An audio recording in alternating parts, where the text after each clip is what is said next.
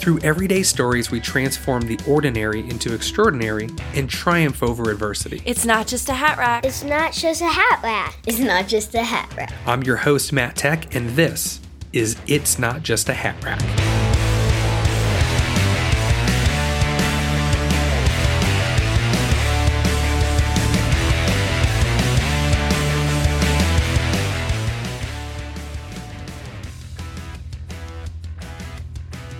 Social neuroscientist John Cacioppo, in a TED Talk called The Lethality of Loneliness, says, quote, "Loneliness is just as lethal as smoking 15 cigarettes per day. It's more dangerous than obesity, and substantial evidence that having a lack of social connection significantly increases the risk of premature mortality." Why do you think the prison system uses solitary confinement as the most severe of punishments for violent behavior? It's because being alone literally kills us. It is a biological fact. When your body recognizes it's lonely, the biological response is similar to being physically assaulted. How did we become so lonely? It's built into our cultural ethos. Get off my lawn. No trespassing signs, higher fences, barbed wire. We bought our own mowers. We get our eggs at the grocery store when we used to get them next door. Headphones are wireless and noise canceling. Our homes went from front porches to no porches. We went from bars, movie theaters, and churches to alcohol delivery, streaming services, and virtual church in our pajamas. We filter our relationships today through technology, relying on an algorithm to weed out potential prospects. We go to our kids' soccer games and live concerts, but we watch them through a cell phone camera. There's no need to dance the delicate dance of romance, intimacy, desire, and rejection. Why? Because we have sex, sexuality, and desire all on demand. We don't need to put on our shoes and go on grand adventures to accomplish those harrowing goals and risk failure. We play video games, and usually with cheat codes and infinite lives. We don't have to sit in a boardroom or classroom meetings to experience the pain of being outvoted or the rejection of our seemingly great ideas. We learn from home, work from home, and attend Zoom meetings with the option to wear pants. We know more about our favorite celebrities than we do about our neighbors. We're playing community instead of living community. We're able to communicate more than ever before. Facebook, Instagram, LinkedIn, text messaging, sending video messages 30 seconds at a time with unlimited takes to get it right, FaceTime, email. We can literally communicate with anyone on the planet. But communication is not connection. Dr. John Deloney says in his new book, Own Your Past, Change Your Future, that, quote, "Communication is the transfer of information. Connection is the mutual weight-bearing of one another's burdens and celebrating of one another's joys. We don't do that anymore," end quote. As we discussed earlier, loneliness is a poison. It is literally killing us. John Deloney further states, quote, "Loneliness cripples us physically, unwinds us mentally, and makes it impossible to be spiritually whole." See, in reality, we're made for connection. Real, meaningful, in-person give and take with people we trust and love. We were designed for relationships. Our bodies literally regulate themselves to one another, so much so that relationships help heal us from trauma, physical pain, and loss, while the absence of relationships actually causes trauma, physical pain, and loss. Culture tells you to rely on yourself. You can only count on yourself, that you don't need other people. This is a lie. Look, I'm a college dropout. But one thing I love about my college experience is that I learned how to learn. College is supposed to be a social experience, but still does not adequately prepare us to be with people. How many times have you seen someone get their bachelor's, master's, or PhD and still struggle to find a job? Not because they're dumb, but because they have no people skills. They cannot connect with another human being and jitter at the thought of sitting down on an interview with a real person. So we communicate but don't connect. What do we do now? First, take inventory of your ecosystem. Jocko Willink calls this process detachment. It will involve creating space between your stories and your body. Think of it as a gap. between your thoughts and your instant excuses and physical reactions. Other people will call it developing an awareness. What are your ecosystem reflections? I would advise writing them down. Here are some tactical practices. Check your phone usage on your phone. How often are you using it every day? How many minutes or hours do you spend on social media?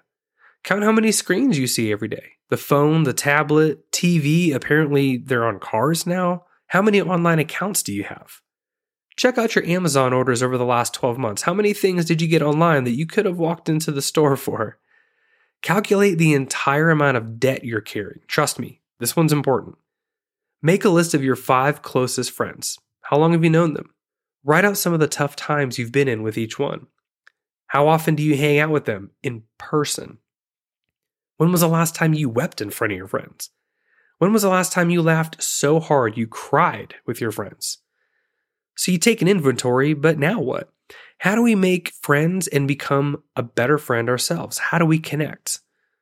Here's 6 points I'm going to run you through. Number 1, decide you're going to and then make it a priority. Make connecting with people who are not your friends and family a priority. This will be harder than you think. I'm not going to sugarcoat it. You're busy, you're exhausted, you have a lot going on, you feel like you don't have time for another thing. The cultures push you into thinking as an individual. My home, my day, my work, my dreams, my stuff. Your world revolves around you. As we discussed earlier, this is a recipe for lonely death. So decide you're going to put forth the effort to make friends. Number 2, be aware of shared experiences. Seek out the shared experiences. Get involved in community programs, competitions, fundraisers, sporting leagues, teams. I'm not an outdoor guy, but my best friend loves being outdoors. He loves fishing. He loves shooting guns. So guess what I do when I want to hang out with him? I get uncomfortable. I bait the hook. I put the bullets in the gun. I pull the trigger. It's the key to a relationship with him. So invite some guys to a concert or a ball game. As we're recording this, we're halfway through NFL season. Invite some folks over to watch some football, eat some meat, and drink some Zevias. Join a small group at church, start a club, dust off the old instrument, and invite some folks over to jam. If you have friends you like to connect with, dig into various social media platforms and see if any of your old crew live in the area. It doesn't matter who it is or what you're doing. Just start, be intentional, make the time. Number 3, extend hospitality and go first. This is a tech household core value. We love having people over. Even when things are messy, I haven't mowed the lawn, homeschool supplies are out and scattered, invite people over even if it isn't fancy. If it's a 1-bedroom apartment, invite folks and their kids to the park. Just ask. Others are desperate for relationship and connection as well. It's not just you and me, but someone's got to go first, and it might as well be you. Ask questions like, hey, can we get together this week? Let's grab a drink or some coffee. Y'all want to go eat after church? Hey, I'm taking my kids to the park. You should join us. Look, is it going to be weird and awkward? Absolutely. But probably not as much as you think. Is it possible someone will say no? Sure. And rejection does suck. But go first anyway. Some visits will be okay and you'll realize maybe you weren't meant to be your lifelong friends. Do it anyway. Don't be dramatic. Be chill. Be direct. Dr. Deloney says, be your weird, glorious, wacky self. Number 4, say yes to invitations and adventures. This is another core value in the Tech House. We do our best to always say yes. If we can afford it and we can fit it in, we're up for it. Birthday parties, dinners, engagements, concerts, hiking, pulling apart a deck, whatever, whenever, the answer is yes. Shared experiences unite and bond people together, especially trials, teamwork, and challenges. So whenever possible, say yes. Go and do, and stop hiding. Number 5, go where other people are. You have to get out of your house. This one sounds simple, but it's tough. The fact is, if you want to get connected with other people, you have to leave your home and go where other people are. So turn off the screen. Stranger things can wait. Stop binging. Get around people on purpose. In this situation, you don't have the weight and pressure of planning. Just show up. Sign up for a membership at the local rec center. Go to the men's breakfast. Go to the ladies' Bible study. Join a band. Pick a hobby that involves a group instead of just you. Serve at your church. Go to the parties, just go where the people are. Number 6, serve others. Grab your kids and pack lunches for the homeless and then go hand them out. Do a family shift at the food bank. Bake all day and take cookies to your neighbors. Volunteer somewhere that gives to a cause that's important to you. Do things that build community with your neighbors. You have a lot of gifts as an individual. You have resources, whether that's financial and otherwise. You have skills, talents, and abilities. So invest them as a way of improving the community where you live. You want to get really weird? Invite other people to serve with you. So then what's next? Once you're around people, it's time to go deeper. It might be tempting to play it safe, limit the relationship to the surface, but friendship is a skill, and it takes vulnerability. There are active steps to cultivate and deepen key relationships on your own. But before we get into those, just remember, it's okay if friendships don't work out. Everyone is not for everyone, and your identity is not dependent on getting people to like you. People will be in seasons where they're busy and cannot get together. In other seasons, you can hang out all the time. Just keep it consistent. Okay, to go deeper, here's what we do. Number 1, tell your friends about the good stuff in your life. When you're excited and amped up about something amazing that's happened, make a call, send the text, and share the news. Go first. Number 2, tell your friends about the bad stuff in your life.